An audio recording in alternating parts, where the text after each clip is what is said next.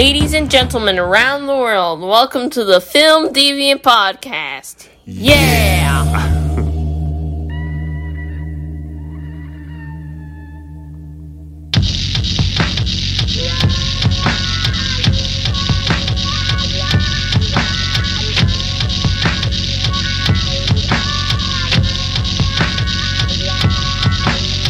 This is a matter of utmost urgency. You might even call it a police emergency. Suckers got ill when they finally heard that G wasn't selling out. They tried to murder me. Reach for my jammy like a troop's supposed to do. Never let a sucker get too close to you. Heard him coming up behind the wall. Then saw the whites of his eyes. The first one had to fall. Another bum creeped up the fire escape, trying to sneak. I guess he snuck too late, looking like a scene from real life ice. The way his head fell apart like a block of solid ice. Uzi doesn't come to think of it. Dude had an arm, but his wasn't as fast as mine. I heard the phone ring, should I answer? This is getting serious, it's terminal cancer. And that is the final stage. My prime and rage began to rise, and I started to fantasize. How many more might try to rush the door and blast their word in? Hell, I ain't staying. I opened the back door and felt the summer night heat. Saw a bunch of bugs wearing white sheets. What else could it be? I'm nowhere in Halloween. The cross in the background burning made an ill scene. First I was panicky, then I was angry. One could even had a rope ready to hang me. Now who am I supposed to be? Eddie Spaghetti, becoming Vic Rochi. Anytime you're ready. They had me trapped, so I rushed back. They tried to bust me, but they don't have enough caps. I did dive, slip, slid, they missed me. I had to move quick or they was bound to get me. One bullet grazed me, that didn't faze me.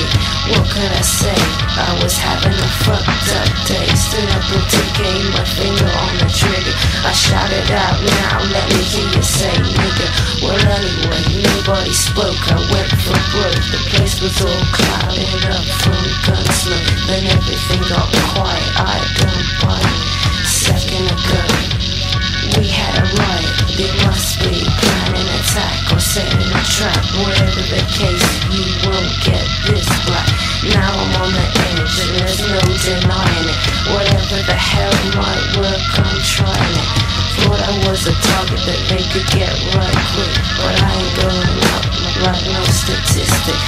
And another number made me wonder how many other brothers they put under. I sat in the dark real still for a long time. Didn't make a sound cause I got a strong mind. Made my way to the street, it was daybreak.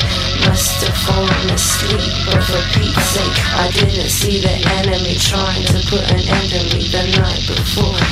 My finger trigger was sore, I went in the house to get a fresh clip. And then I woke up and shit, it was just a bad dream.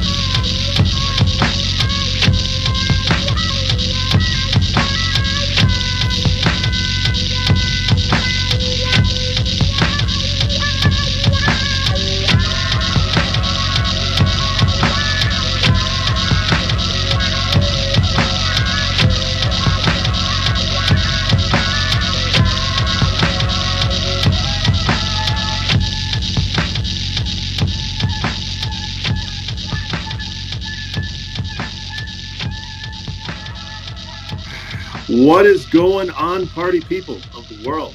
Hope everybody's doing well out there. I'm doing okay, in case anybody needs to hear that. If you haven't figured it out, I'm Brian, and this is Film Deviant that you are listening to.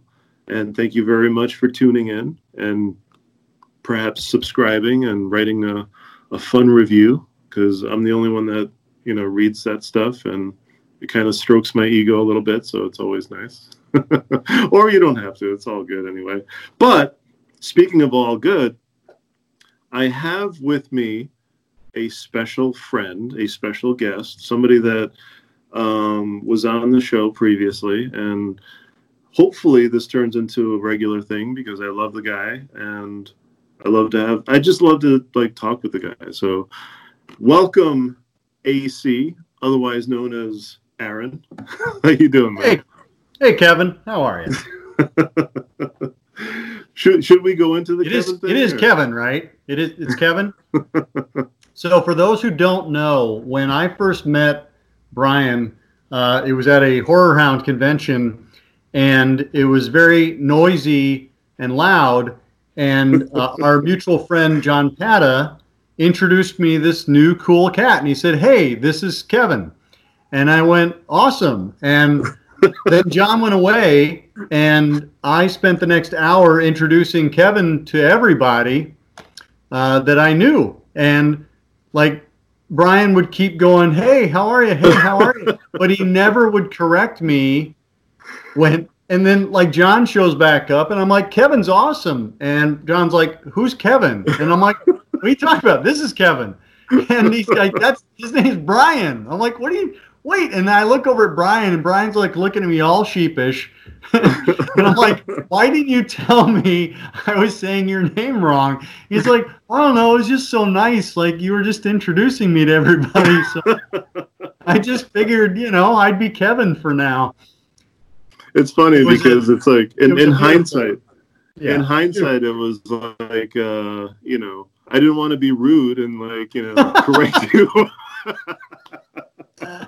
Yeah, no. Next time you just got to be rude, because I'm gonna be oblivious.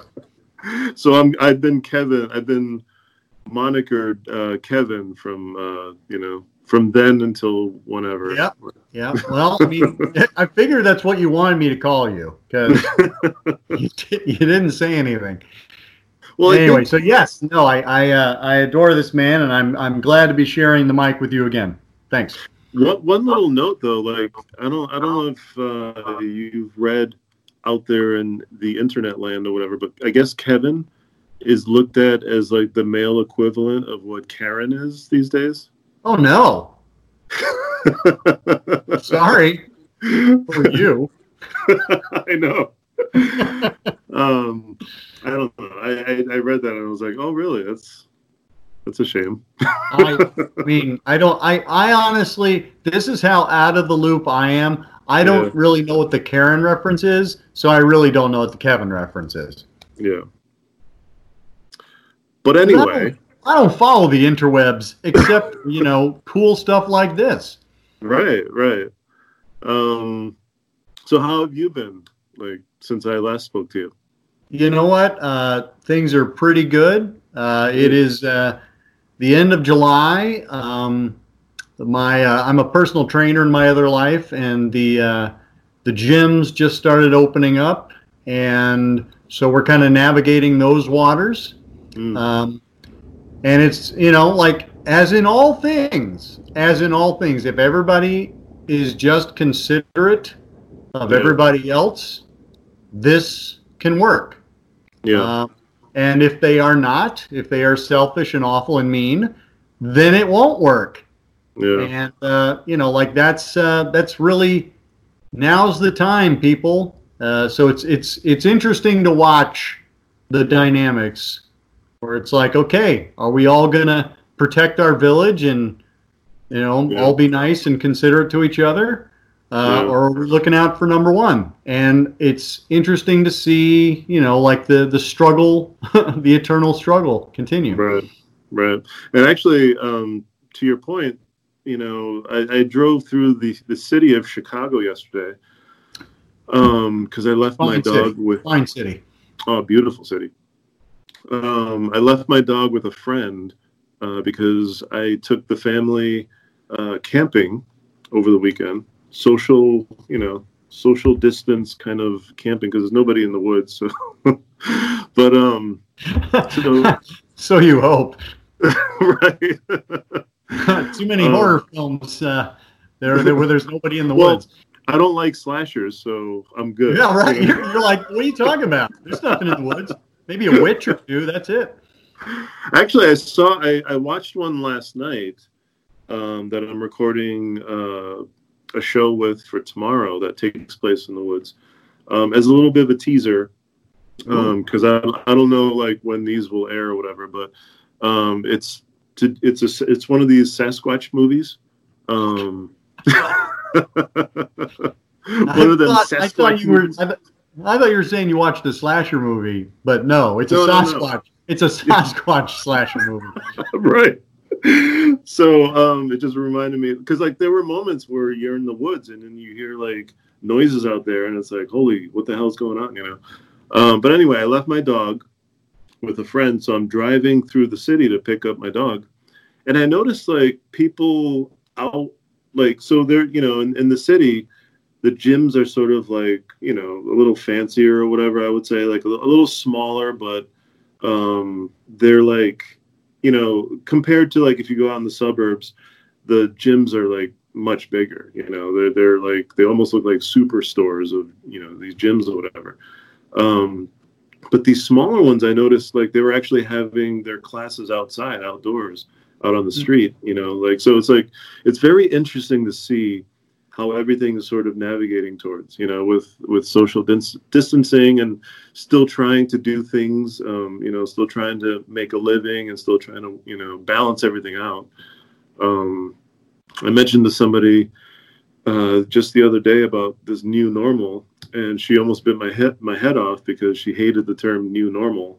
But I think that's what it is. Like, I think when you look out there, it's like, what you're doing these days is becoming normal, you know, like whenever I go into a store, it's like, I forget my mask because, you know, my mind is still being trained that that's what I need to do in order to enter. So it's like, it feels very much like this brand new kind of normal kind of thing. But I'm happy that, you know, your world is sort of coming back in some form, right? Like, I think that's with everybody's passions, everybody's, you know, how they make a living. It's like, it almost offers a little bit of solace, right? Like, it's almost like we were all shut down and now it's sort of like, you know, carefully, of course, opening up, but it's like, you know, you're back doing what you like to do. So I think that's really cool to hear. Yeah. I mean, we're negotiating. That's all we can do right now. It's a brave new world, and we will continue to explore it together. Yes. Yeah. So what brings you onto my show, if I may be so bold to ask? Why did you want to come back on my show? Like, nobody ever wants to come back on my show. Why? Why? Honestly, because I had such a good time last time. It was a lot of fun. And I thought, I mean, what led us back this time was after I did June Claude Van Damme with you. You said, I told you what I was doing the next month, and you said, well, perhaps you could do something within that because I'm doing Sly in July. Which I think is amazing, like these concepts that you're doing for each film. You know, like I was jealous when you told me about the Jean-Claude one, because I totally, like, I would love to talk to you about a Jean-Claude movie. But when you mentioned Sly in July, I was like, ooh, like here's an opportunity. So we were talking about a bunch of movies, right? Yep. What were some of the, I think, Rocky IV. We were going to do Rocky IV, and then we kind of like backed off from that one, and then Over the Top was the film. Yep. Yep. Which I still would love to do. I saw Over the Top on your behalf. You know, that was the first entry in Sly in July, because I thought we were going to talk about it. Right. But we landed on this one because I feel like, okay, so I haven't seen this one since I was really young. Okay. Oh, that's great. I'm glad you got back to it. Yeah. And it's one of those films that I've been meaning to like go back and check out or whatever, but I just, you know, my Sylvester Stallone, I guess, like knowledge doesn't go be like the Rambo movies were huge for me when I was growing up. And then it was the Rocky movies, of course. But I think it was around that time I sort of gravitated towards Jean-Claude Van Damme. And then I got into, you know, like the Hong Kong Kung Fu movies and all that stuff. So I never really got back to Sly, unfortunately. Every once in a while he'd come out with a movie with Antonio Banderas, and then like I'd go check it out and be like, oh, Assassins is actually not too bad, Yep. And then he did Copland, and it was like, it kind of gave me pause because I've always looked at Sly as like an action guy.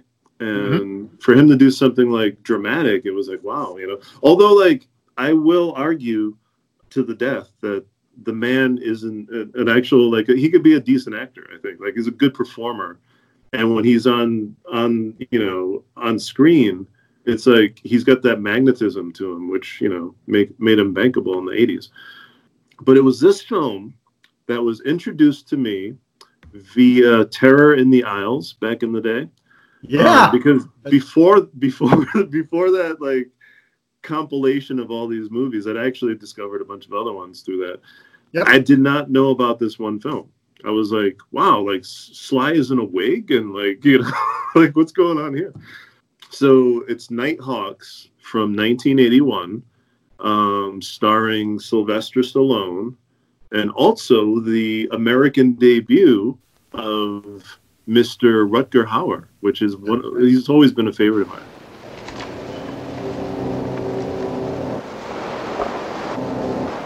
Is this trip business or pleasure? Pleasure, I hope. Welcome to the United States. Hamer Reinhardt, sometimes called Wolfgar. Born Frankfurt, Germany, 1946. Educated Paris and Patrice Lumumba University, Moscow. Currently self-employed. Occupation, international terrorist.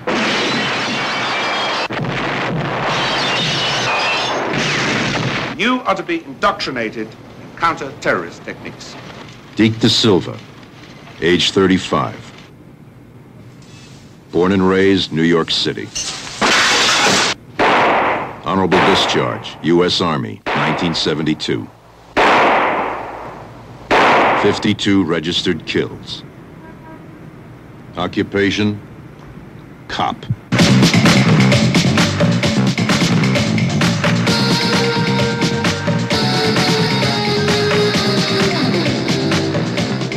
One man can bring the world to its knees.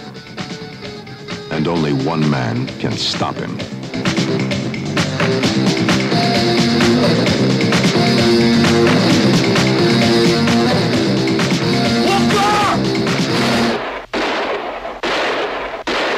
Universal Pictures presents Sylvester Stallone in Nighthawks, coming in April. So, first of all, did you enjoy this film? Well, yeah, I actually, much like you, I encountered this movie through Terror in the Aisles. You did? Oh, no, I thought, I was going to say, when you said that, I was like, dude, you like stole my line. Because that was how I came across it as well. And I made a point of tracking down all the movies that were in Terror in the Aisles. This was one of them. And it was one of those where I was a little disappointed because I was like, well, this isn't really a horror movie. You know, like, and I was kind of like, well, like if this is what it takes to be a horror movie, I guess, in the same way that like Vice Squad is also another one in Terror in the Aisles where I'm like, that's not really a horror movie. Right. But I'm glad I saw it as a result. So, I mean, it's funny because like, that was right at the edge. I mean, like when Terror in the Aisles came out, that was one of the, that was early in the video era. And I remember that being a big rental for a lot of us burgeoning horror fans. Yes. Yep. In high school and junior high. That was like our internet, basically. Right? Yeah, pretty much. Like clip. No, honestly, you're right though, because like clip shows and clip films, we were like, holy, what's that? And you'd watch the credits and like write down the names of the movies and then, pray for them to come on TV or like, once the video era hit, you like look at scouting around trying to find it. But yeah, so I really liked this movie and I had seen, I feel like I either saw, I think I saw this and then I saw The Hitcher. Okay. And then Blade Runner. You know, so, like the three of them were very close together. I couldn't tell you which one I saw first, but those three made me the Rutger Hauer fan that I was. Yeah. Because I just thought he was amazing in The Hitcher. Mm-hmm. It's probably my favorite Rutger Hauer movie. You mean it's not Blind Fury?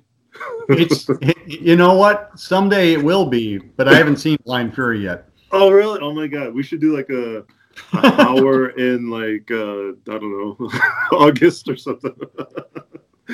But no, it's one of those 80s, you know, spin-off kind of movies where it's like all these like, you know, Asian kind of styles or whatever. And, you know, and that's the thing. It's such a weird trajectory for Rutger Hauer, you know, because he's introduced here as a villain. Mm-hmm. Arguably his biggest film, which is Blade Runner. He's a villain in that one. So it's like he's got that villain thing going for him, you know, and then he does something like, what was that one? Lady Hawk that he did with Matthew Broderick. And he's sort of like a hero figure in that one. So it's like he's just a very interesting actor with all the different roles that he's played.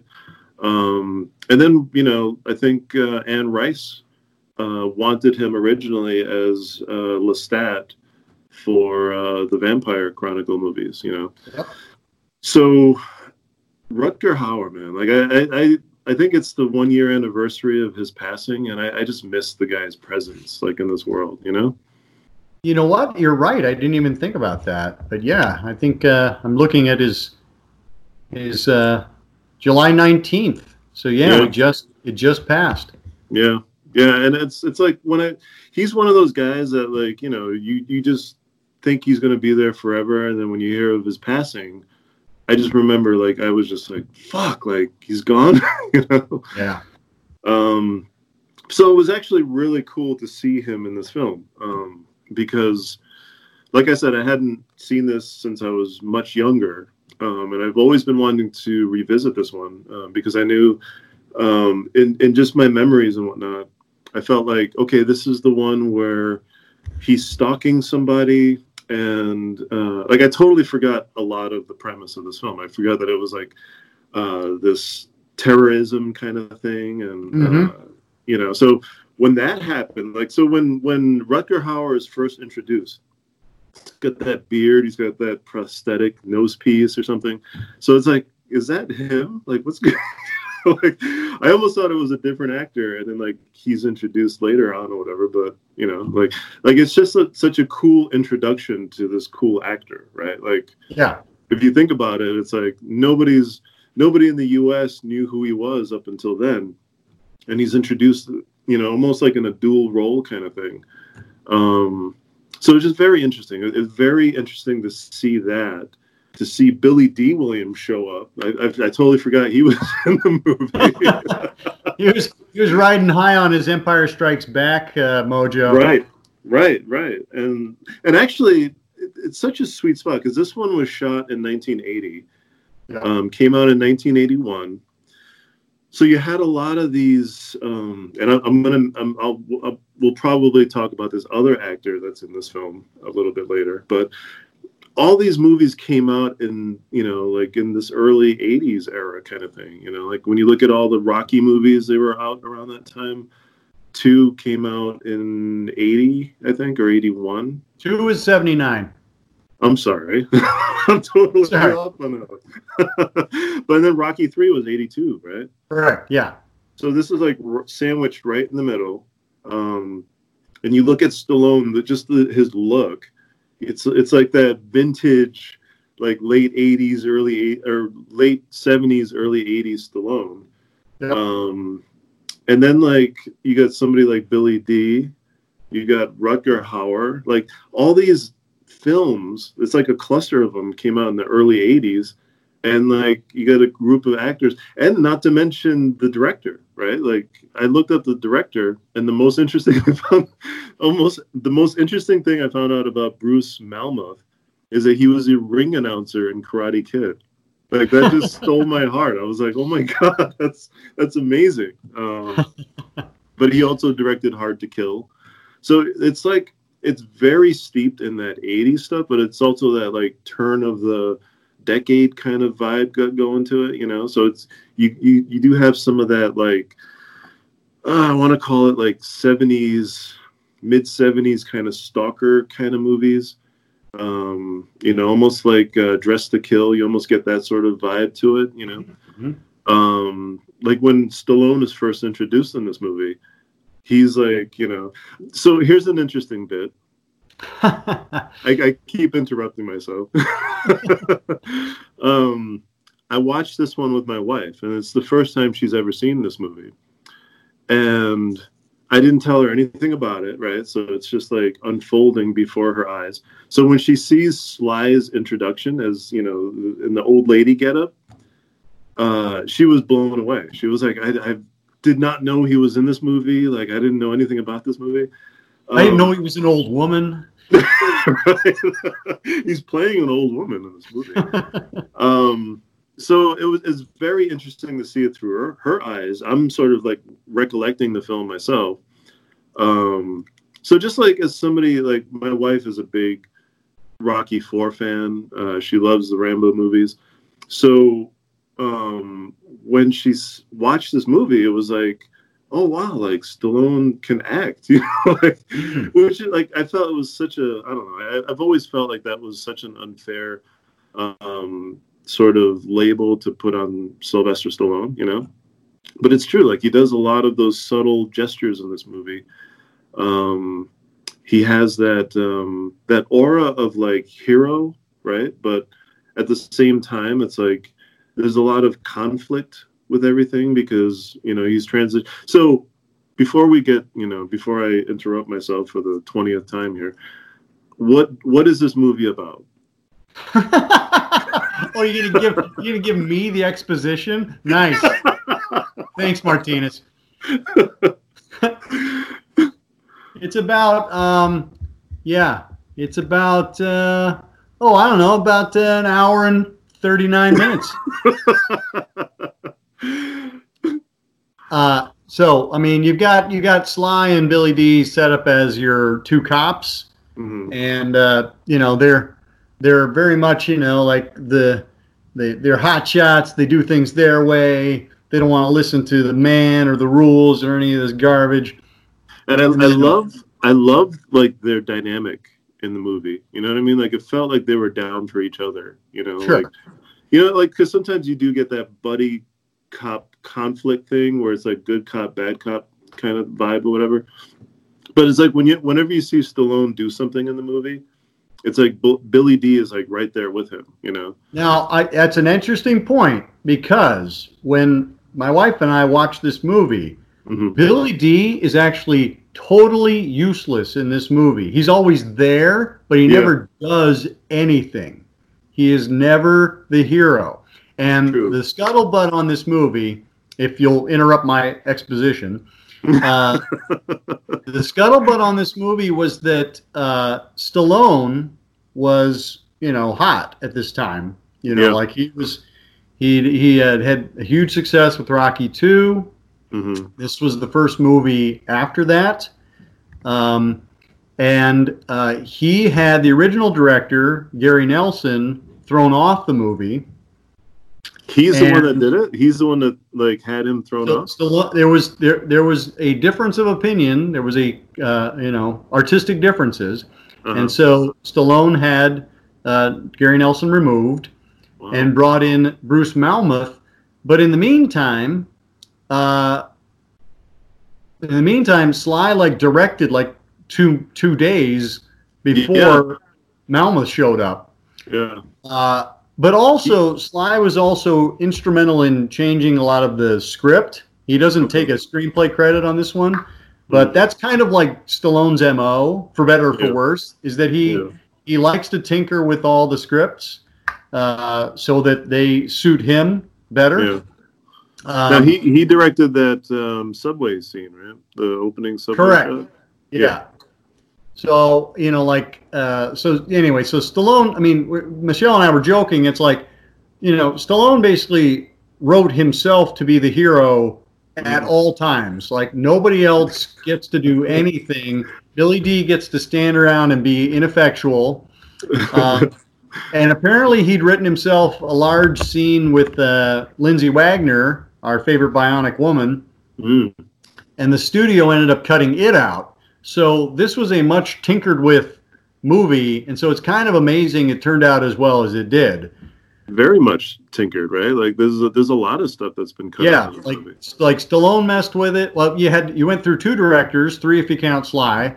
Yeah. Stallone's tinkering with it. Then the studio tinkers with it and cuts stuff out.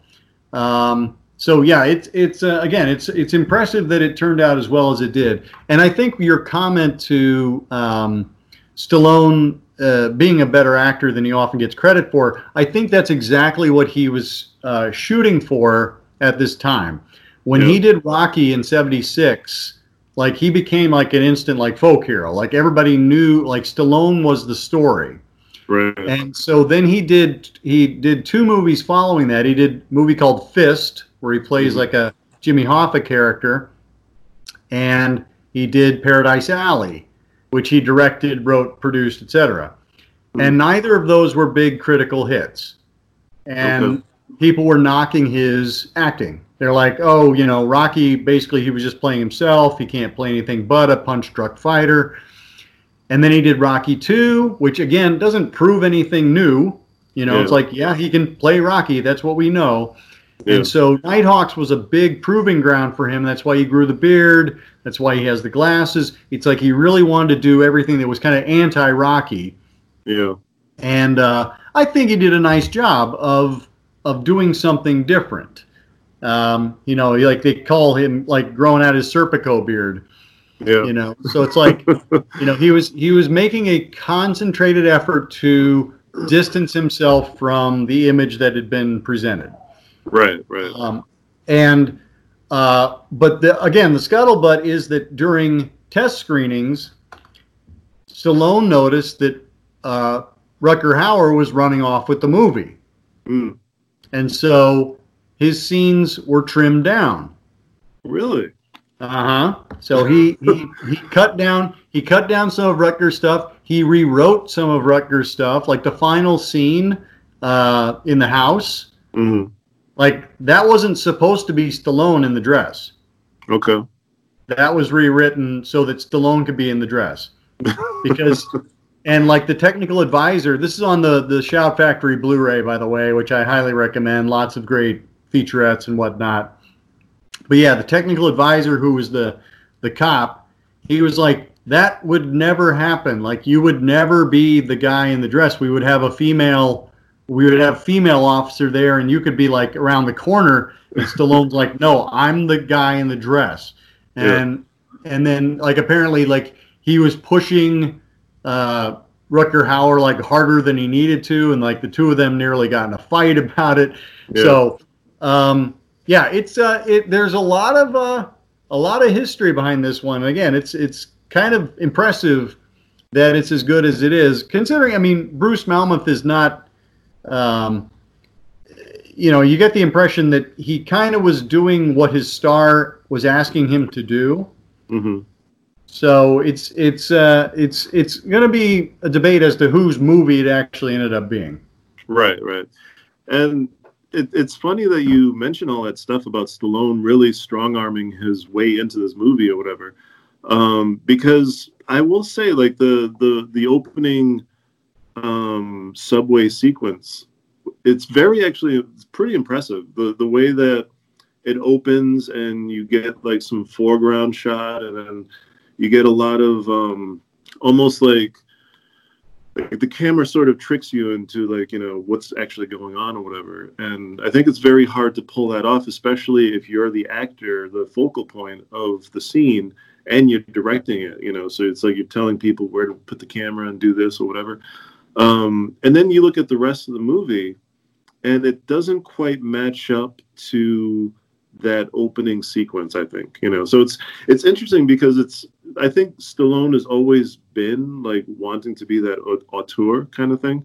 And his directing is actually pretty great when you consider, the Rocky movies, the Rambo movies that he's directed. Staying Alive. Let's not forget Staying Alive. How can you forget? Oh my God. I saw that for the first time last year and it like nearly destroyed me. I think that's like the second time in 2 podcasts that you and I were in that we've mentioned Staying Alive. Because you can't not mention Staying Alive. So it's just very interesting that, you know, Stallone's stamp is on this movie. And I didn't know that about, it's interesting that he would put himself in the sort of feminine role at the very end to trick Wolfgar, right? That's his name, yes. Wolfgar. or as Sly likes to say it, Wolfgar! Wolfgar! Wolfgar! Because like I think, you know, artistically that's a great choice to put to put the cop in that role, because obviously you're walking up to that and you're going to see the frame. It's not the same or whatever, but just the way that the camera moves and the way that Rutger is stalking, you know, his prey or whatever, it's it's one of those almost Giallo-esque, you know, whereas like the camera wants you to see a certain thing and then like the director flips it on you and it's like, oh my God, that's such a twist or whatever. Right. Brian De Palma does that stuff a lot, you know. Well, I think it's absolutely worth mentioning. I mean, I think Stallone has a great knack for what the populace wants to see. Yeah. Like he knows how to present his role as a hero. Right. You know, like there's a reason why those are his big successes, is that where it's very kind of, it's the hero's journey, you know, like watching him, you know, he's presented as strong, he encounters weakness, he overcomes and, you know, triumphs. Right. And then to like a lot of what you said earlier about a lot of this film being chopped down, it's a shame because like I feel there's some like true blue expositional stuff going on between Stallone's character, between him and his, you know, Lindsay Wagner, his love interest and whatnot, and then like the dynamic between the lieutenant. Yep, Joe Spinell.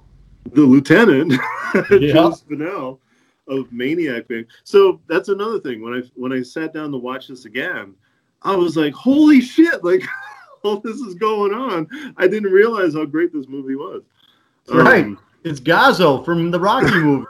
Right. Which I think this was the last, like, I don't know, they did something, like, I don't know if he pissed Stallone off or whatever, but I think this is the last time that they ever, like, worked together again.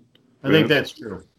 And I think there may have been some conflict. I seem to recall. Right. So it's interesting that like all this conflict exists, but it's like, you know, you don't get to see it. You don't get to see like Stallone's character actually, you know, building a true character and whatnot, you know. So in that regard, I would have. So does that Scream Factory edition have like a longer? So that they don't, and that was a huge all the comments leading up to it were hopefully this will have the deleted scenes. Hopefully this will have deleted scenes. Apparently deleted scenes are lost to the sands of time. We will never see them. That sucks. Because again, this is a good movie, but I would love like a 2.5 hour cut of this movie, you know? Well, I mean, Lindsay Wagner talks on there and says like that Sly had some like really beautiful scenes where you got to see more of the actor in him, and that's you know, like, I mean, that's why he wrote them, was so that he could demonstrate that side of him. Yeah. But you know, the studio was like, we need to move this along here, and away those went. So I mean, and for the purposes of the film, they may not have been wrong.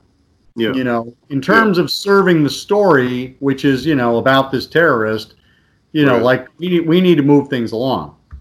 And it's also interesting that it is like a terrorist kind of movie, because this was originally written as a sequel to The French Connection, right?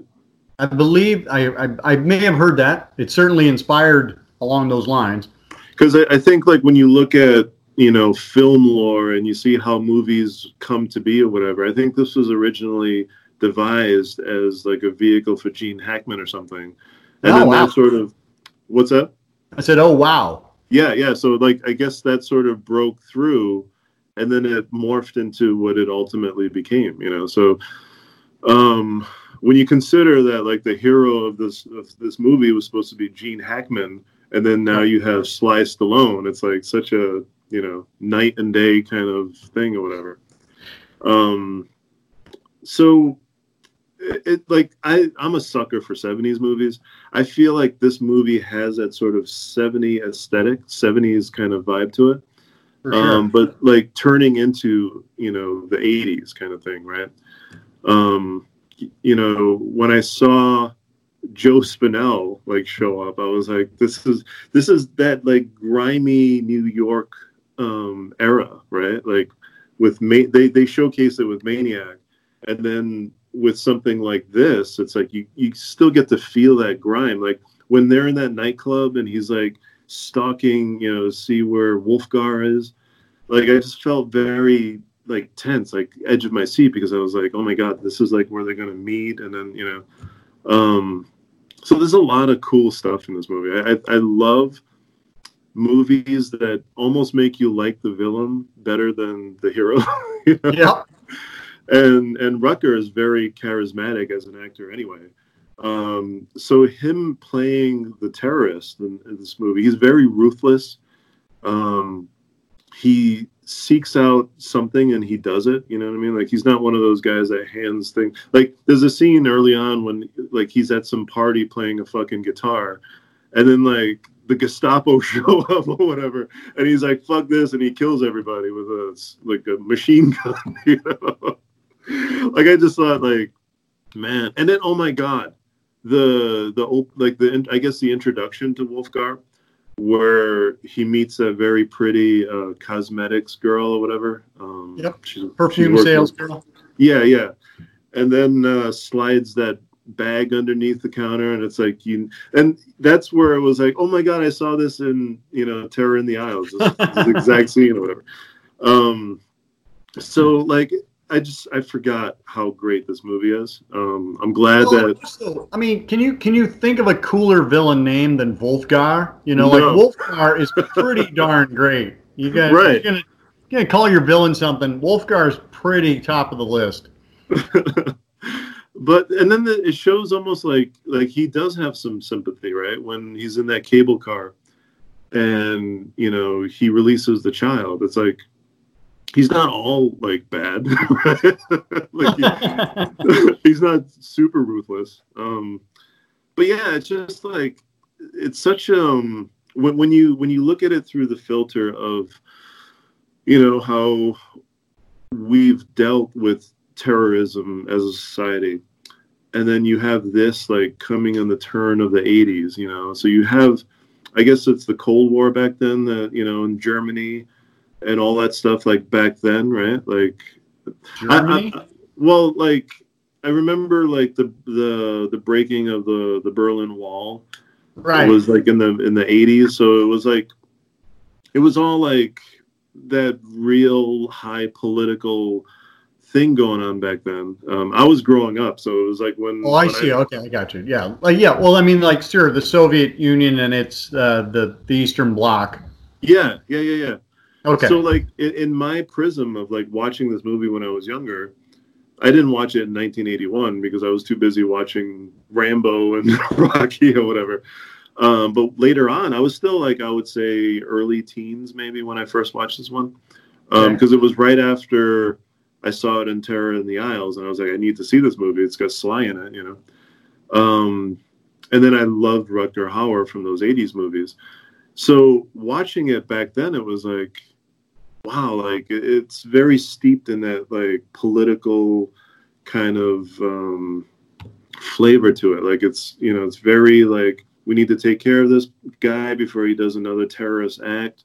We need to find him. And it almost like, it brings back to the forefront like terrorist cells and just things that can happen. Like, you know, if somebody's in a desperate position when he hijacks the whole cable car or whatever, like it's just such a crazy, like that whole scene where he's being chased after they find him in the club and he's, you know, running through the subway and like he's got a hostage or whatever. Like when you looked at, when you look at today's society, you know, and things that happen, and you know, like I don't watch too much news because there's always like, oh, there's a shooting or whatever. But like these things exist, you know, and it's like it's a Sly movie where he's not going off somewhere to like save a bunch of prisoners of war or whatever, or like he's like killing everybody or whatever. Like he's like I almost feel like he's very vulnerable as well to like this terrorism that's going on, because it's like it's so cloaked, like you don't know what's going to happen. You know, like the whole bombing when Wolfgar arrives in the U.S. and he does that like massive bombing. It's just like, you know, you see that shit in the news and it's like, holy shit, like this is real life, like shit, like I've lived through things like this, you know. So that kind of caught me a little off guard this time watching it, you know, as I'm much older and I've dealt with things like 9/11 and you know, bombings just here and there or whatever. It was just like, wow, like, you know, this was back in 1981, and they're doing stuff like this. So it's like, I don't know if terrorism necessarily has like its own subgenre or whatever, but it's just very interesting because at the very end of the movie, it turns into almost like a stalker kind of film. Like, you know, like he knows, I guess, that Irene is Sylvester Stallone's girlfriend or whatever.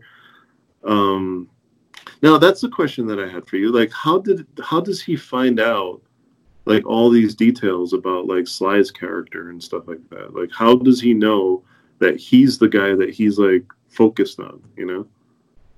Well, he finds out who's stalking him. Like he does find out who the two cops are that are on his case. But there wasn't really a scene like if you remember in 7, they got that one little shot of. Doesn't he get the information from his female counterpart? Doesn't Wolfgar get the information about who it is? Because that's why he requests Sly to come up into the. He right. says, "You come up and confront me." So I mean, he's had the interaction with him already. He's had the personal connection with him. Okay, because I thought it was more like, you know, this guy is like. He basically fingered me in the club, and I know that sounds a lot dirtier than it should, but he knows who I am, so now I'm focused to like eliminating this guy before he like moves in on me, kind of thing, right? It's almost like, but that's the thing. Like for me, it felt very forced, like cat and mouse. You know what I mean? Like it didn't. There wasn't a scene in there where it was like I don't know, like Stallone shoots him and he gets him in the ear. Now Wolfgar is like making it personal or whatever, you know, like it wasn't like this is my nemesis and I have to like, you know, it's almost like this is just another terrorist and I have to snuff him out before he does worse shit or whatever, you know. So, and I only say that because like there's in a lot of Stallone movies, that's sort of the vehicle, that's sort of the template where it's like the bad guy does something, you know, he wrongs Stallone in some way, or Stallone wrongs the bad guy, so they make it very personal. Whereas in this movie, it's just more about terrorism. I mean, you know? I actually would disagree with you because I mean it does, you know, like first off, like that's his assignment, like you know, like he's given that assignment to track this guy, so he becomes Stallone's focus, and the fact that he injures his partner makes it personal in that respect, and the fact that Stallone is tracking Wolfgar. I mean, that's why Wolfgar brings him up to humiliate him, you know, to show that he has the control. And then when he escapes, you know, that's why again it becomes personal again. It's like, you know, like they do keep kind of like putting each other at odds with each other. You know, so I mean, I think it does. I think it is personal. I think it's interesting what you brought up, though. I think you comment about this being kind of like a movie that is literally and figuratively and stylistically on the brink between the 70s and the 80s. Right. Because it wants to be a gritty cop movie, character study, but at the same time, it's moving toward that kind of slick, action, hero-driven thriller. Yeah. And so, like you where you have a very clear good guy and a very clear bad guy, which is kind of going to become Stallone's stock in trade as he moves into the 80s and 90s. Yeah. It's that, it is there is no ambiguity. Now there is a sense, I think it kind of like whispers at it. I don't know if it actually goes full force of, like the cop becoming as bad as the thing that he's seeking. Right, right. Like, I mean, he's already set up kind of as a rule breaker and somebody who isn't interested in playing by the rules. So, I mean, that's kind of established from the beginning. Yeah. But you feel like that's kind of, that's what they're demonstrating is like Wolfgar cannot be caught by somebody who plays by the rules. He needs to be, somebody who's willing to fight outside the system. And that's something that harkens back to, like Dirty Harry and, Bronson movies. It's like, this is the way you deal with it is you have to make it personal. You have to deal with it outside of conventional law and rules. Yeah. Yeah. And then to that point, I wish that there was a longer cut because I feel like that would have been, you would have seen more of that, in a longer cut of this film. Right. Well, but I mean, I think that's the thing. Like, I feel like that's why this movie has an identity problem. If it is a problem, it's like it wants to be both, but it's not really either. Right. And so while it's still a satisfying product, I don't think it is fully, 80s. I don't think it is fully 70s. I think you would have to compromise or like you say, like have a longer cut. I don't know that this movie can sustain a longer cut. You know what I mean? Like the action itself is not exciting enough. The character itself is not deep enough. There's no ninjas in the movie, so there's zero ninjas. So but again, to Stallone's credit, I think that's what he was trying to do. He was trying to do a gritty. He was trying to do a Serpico. Like he wanted to have a three-dimensional character that had a lot of conflict, and that was taken away from him by the producers. I read somewhere that there was a scene that was cut where he actually trained an actual Nighthawk to fly around and help him fight crime. You did not read that. How amazing would that have been, though? and then Rutger Hauer got the best scene for that too when he did Lady Hawk. I mean, there you go. No justice. Like Rutger Hauer's like Stallone's nemesis forever. I do want, because one of the other film that you really mentioned you wanted to talk about was Cobra. Yes. And that is when he becomes what, his character Deke Da Silva in Nighthawks is moving toward, which is becoming just this unstoppable cop, who's just a monster who kills everything and doesn't pay attention to the rules, and everybody thanks him for it at the end. Yeah. Yeah, and then like I remember Cobra being like one of those hits somewhere like in the I don't know where places like in the 80s as far as like Stallone films go, but I know it was sandwiched in there. It was Rambo, Rocky IV, and Cobra. So like it was Stallone's peak. It was at his peak. Yeah. Yeah, so like I remember that movie like being a hit but not like critically acclaimed.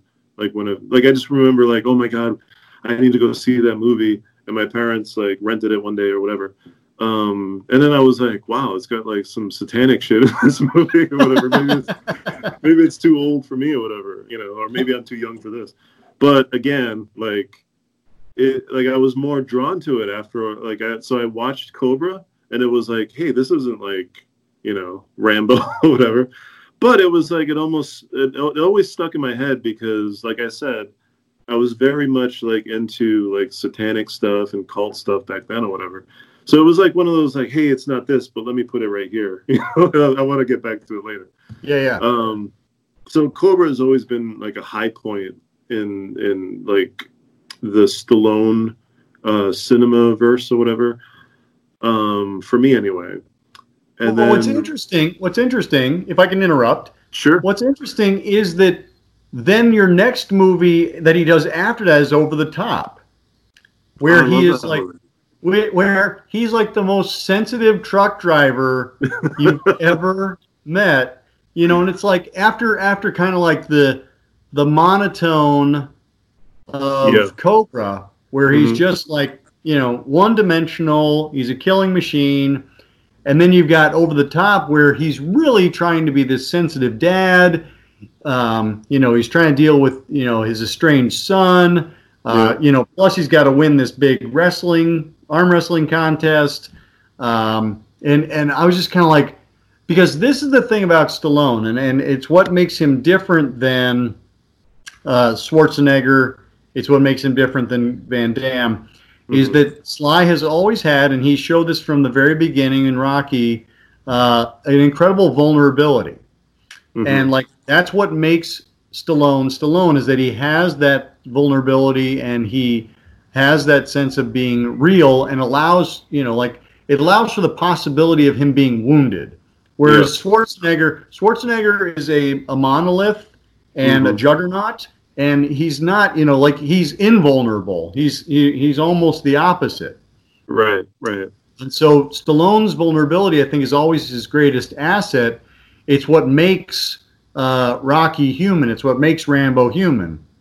And it's interesting, like, you know, when he just turns that off for Cobra, you're like, dang, like, there is nothing going on for you. But then he turns it back on for Over the Top. And I thought that was, I mean, it's fun. I think it's cheesy. And, you know, like, it's about as 80s as it gets. Right.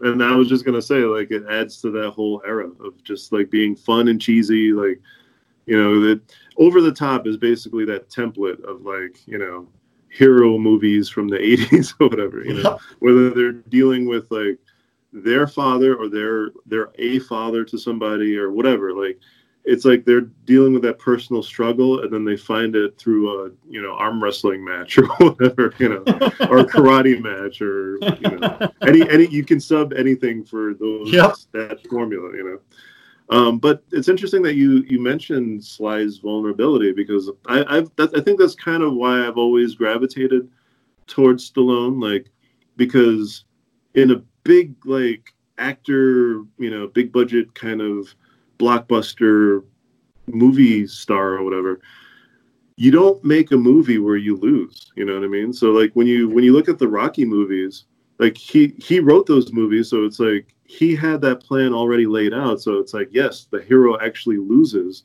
and then he comes back, and then he you know, he gets the championship or whatever, but and never loses again. That's right.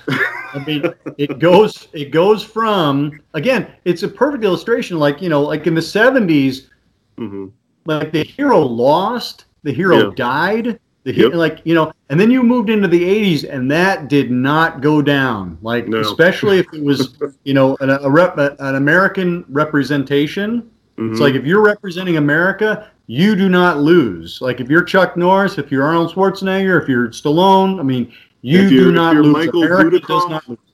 If you're Michael Dudikoff. Yeah.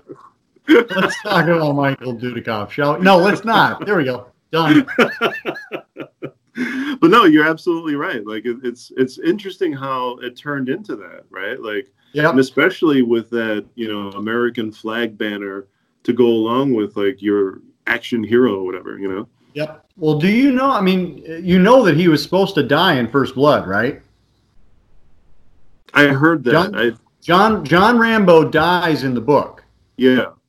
And Stallone was like, no way. Right. You can't kill him. In fact, he's still, well, I don't know if this is still true, but, like, the movie Fist that he did after Rocky, that's the only time his character has died in a movie.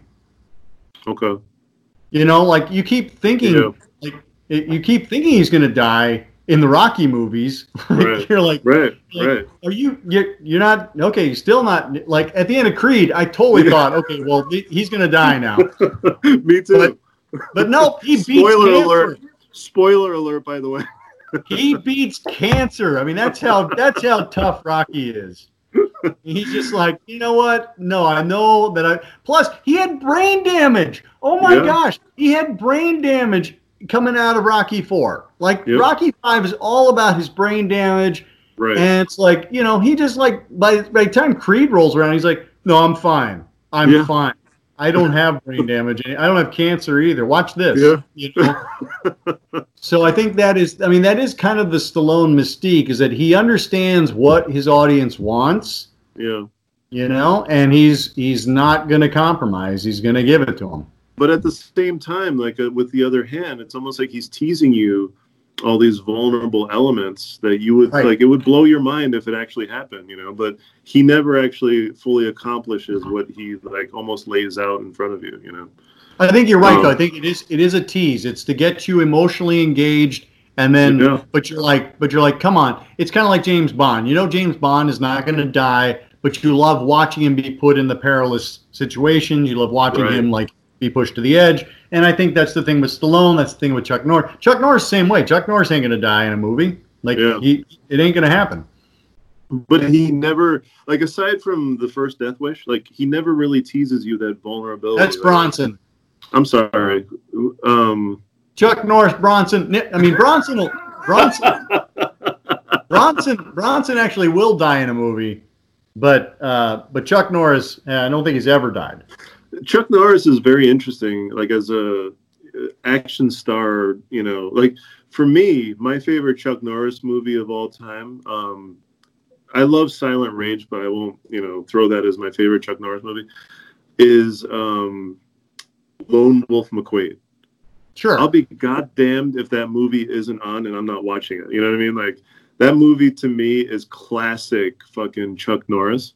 And he gets fucking buried alive in his Bronco, and he, you know, like we actually need to do that movie for the show.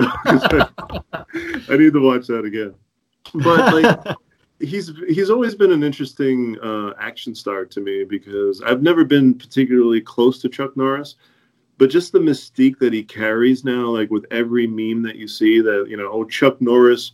Like, he's the end fight of everything, you know what I mean? Like, he's the thing that can beat anything these days or whatever. I just wonder, like, how did the leap get from here to there? Like, why not, like, somebody like a Sylvester Stallone or, you know, Charles Bronson or even Clint Eastwood or whatever? Like, why does it have to be Chuck Norris is the one that's going to, like, save the world or whatever, you know? Like, because he had a TV show.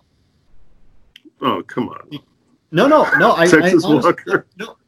No, I think that's the answer, though, because that show was on for 9 years, and we're talking like 9 years of every week is a little mini movie of Chuck Norris kicking ass, saving the day, kicking ass, saving the day, kicking ass, and he never loses. He barely has a glove laid on him, you know. So it's like, I think that's the thing about Chuck. I did Chucktober back in November.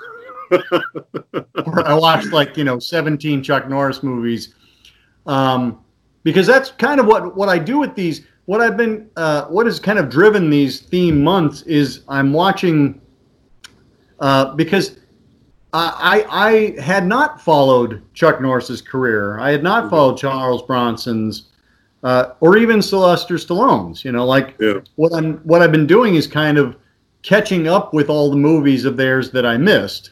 Mm-hmm. I think before Chucktober, I'd seen maybe 3 or 4 Chuck Norris movies, and you know, for Van Damme, like I'd seen maybe 5 or 6. I've seen already in July. I've seen I think 7 or 8 Stallone movies that I hadn't seen before. Oh wow! So it's kind of like it's an opportunity for me, because I'm fascinated. You bringing up Chuck Norris makes me think about this. Like, I'm fascinated by the notion of a performer who is universally considered not a good actor. Yeah. You know, like Chuck Norris, Charles Bronson, Van Damme, like all of them are considered not good actors. Like that's just kind of like accepted. Yeah. And yet they're huge movie stars, Right. which is all about acting. You know, so it's kind of like, well, how do you do that? And like Stallone, I think is kind of the perfect example because he's somebody who can act, but oftentimes is accused of being limited at best. Like he's not somebody who has a huge range. And it's interesting that he often defaults to that like big, huge movie actor, action star kind of thing, you know? Yep. And one of the films that you mentioned that you watched for Sly in July is Expendables. Expendables 3, was it? I saw all three of them. I revisited the first two, and I saw the third for the first time. Okay, so but those films are like filled to the brim with all these action guys. You know what I mean?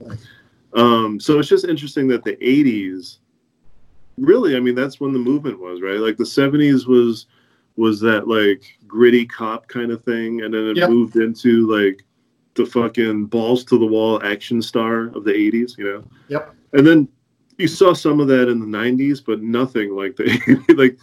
Like if whatever the 80s is known for would be probably canon action movies and slashers, basically, right? And then like you got your coming of age movies in there and stuff like that. Yeah. Your John Hughes movies. Right. So like it's interesting when you look at all the careers to all these action stars and where they're at now, and then like the new breed of action stars, you know, like when you look at somebody like The Rock compared to, I would say he's probably comparatively to like a Sly Stallone because he's got that, you know, immense figure or whatever, and he, you know, he's a very prominent, you know, looking action star. I would say that like The Rock is a perfect blend of Schwarzenegger and Stallone because I think he is a genuinely talented actor. I think he is capable of vulnerability, but just enough vulnerability. But he also has that invulnerability that Schwarzenegger has. Like you know, Dwayne Johnson is not going to be beaten ever. You know, like that's just not going to happen. But he's also really, really funny. Like he's got a great sense of humor, and I mean that's where I think Schwarzenegger is so self-aware, and that's why his comedies played better than Stallone's did. Yeah.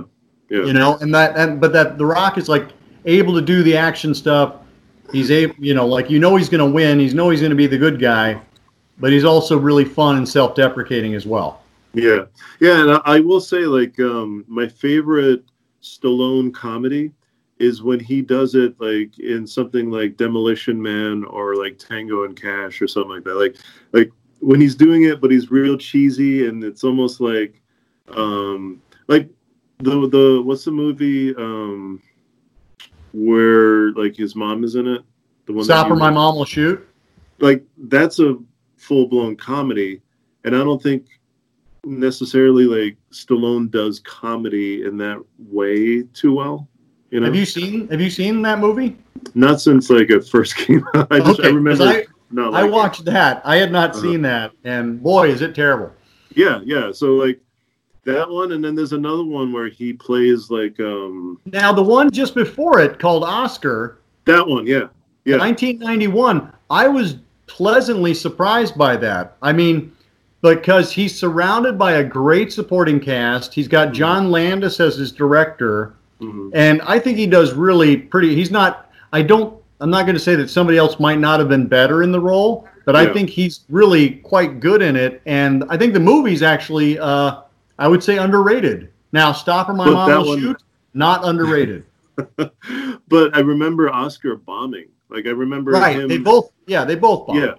Yeah, so it's like he wanted to try it, but like I think his comedy works better in that like action vehicle kind of thing, you know? Yeah, when he's commenting on himself or he's making the jokes, the throwaway jokes, like he's actually trying to be funny, it's not as successful. Right. But in that regard, like that's why I really liked Nighthawks on this particular viewing, because I get to see it through a prism of like this action star that is pretty much, he's probably at the twilight of his own career. Like there's much talked about rumors about, Rambo finally coming to a close. And then, when you consider Creed and how he's passing that torch on to like some newer blood or whatever. So it's like he understands that, like he's sort of at the twilight of his career, So when you watch something like Nighthawks, it's like, wow, like he's always been such a promising, and I'll even say like filmmaker, not just the star, but just somebody with a good eye for, film and whatnot, So it's just very enjoyable to like go back and see Nighthawks through this, perspective. And also just like, during these heavy times to see stuff getting blown up, it's like, wow. So yeah, just like, I thought it was much better than what I remembered watching. Well, good. Yeah, no, I mean, I don't think it's a perfect film, but I think it's certainly an entertaining film. Yeah. And I think it's a great introduction to Stallone, the actor, behind the action star, and it's a fantastic introduction to Rutger Hauer. And not to mention, sir. Yes, sir. Rutger Hauer's mother and best friend died during the shooting of this movie. I did not know that. So he actually chose to keep working in this debut film. So it's somebody that man, when you consider Rutger Hauer's career and you look at everything that he's been in, even the smaller stuff. I think in his later years he did True Blood, he was a character on that show. Well, he was the original vampire in Buffy the Vampire Slayer too. Right. But when you consider his career, it's just like he's always been not just a striking character, when you look at something like Blade Runner, where he's got that just look, you know what I mean? He's got that just crazy, you know the guy is a villain as soon as he steps on the screen, But again, I won't because I know you haven't seen it, but in Blind Fury, he demonstrates that he can play that almost hokey 80s action star kind of thing, a self-deprecating kind of star, But and then he can be in something like Lady Hawk and play the actual hero, or very, very versatile. Almost like when I look at actors of today that have no problems playing villains or heroes or whatever. It's just whatever's in front of them. They look at it as a challenge. And then you as an actor, does it trip you out when you see somebody? Because I know you've played several roles, and when I saw you, was it last year? A couple of years back, but yeah. I mean, playing the, I like it when people are able to accept an actor as an actor and not just a persona. Yeah. I mean, I've actually never seen Spy Kids 3, but I know Stallone plays the bad guy in that. I've never seen that one. Oh, you've never seen? Okay, I thought that's a surprise to me. I thought with your kid you might have seen it already. No, but no, that's actually news to me because I did not know that Stallone played a villain, a true blue villain or whatever. Yeah, I think you got to check out Spy Kids 3D. I need to see that just with Antonio Banderas. Yeah, I mean, I know he's in it, but I didn't even know Stallone was a villain in that one. That's funny. But yeah, so I can't wait. Now, I didn't even know that the Scream Factory edition existed up until you just mentioned it for the show. So I need to get on that. I need to buy that one because I'd like to see more stuff devoted to the film. Now my interest is peaked. Sure. So I want more of it. That's the sign of a good movie. Yeah. So definitely recommend this film to anybody out there who's listening that might want to discover an obscure Stallone film that's actually really good. And if you're a big Rutger Hauer fan, this is right up your alley as well. Even if you're a Billy D. Williams fan, like he wears a bandage on his face for a lot of the running time in this movie, but still, like, I think he adds a certain like flair to his role or whatever.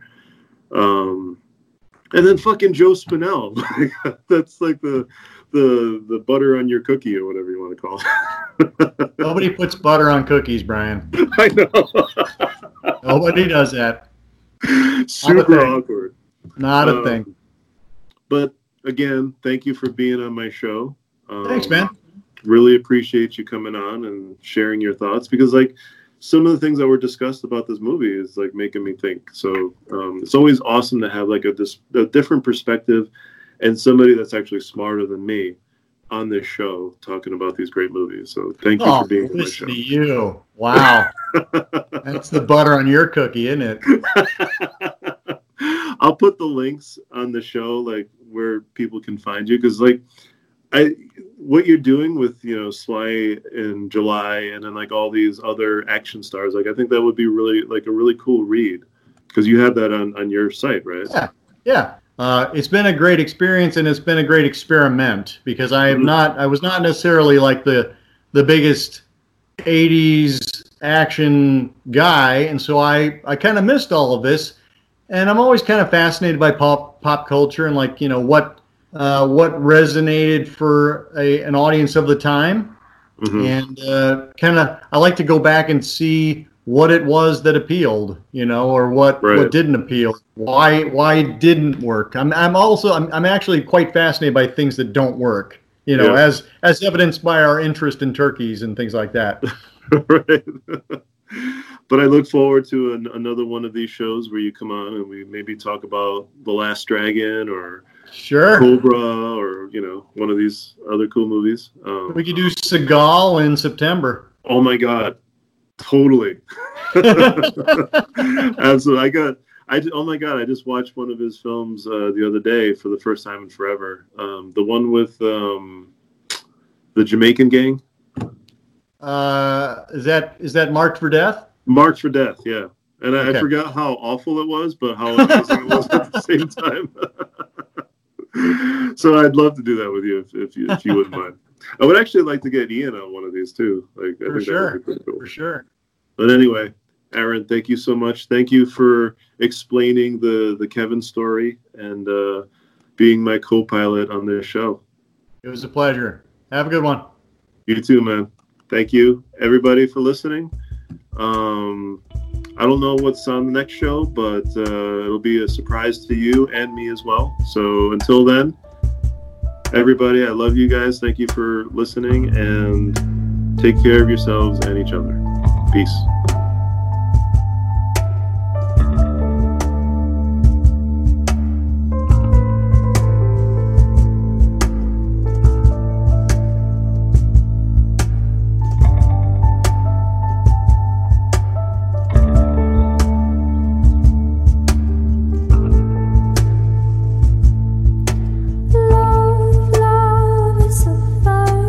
Love is a doing word.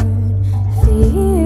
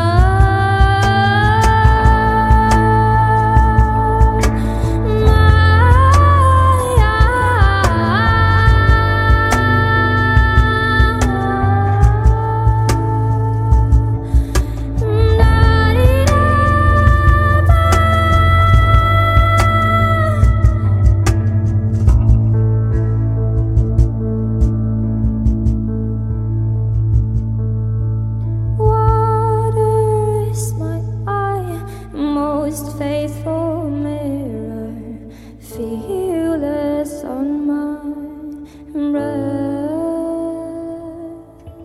Teardrop on the fire, fearless on my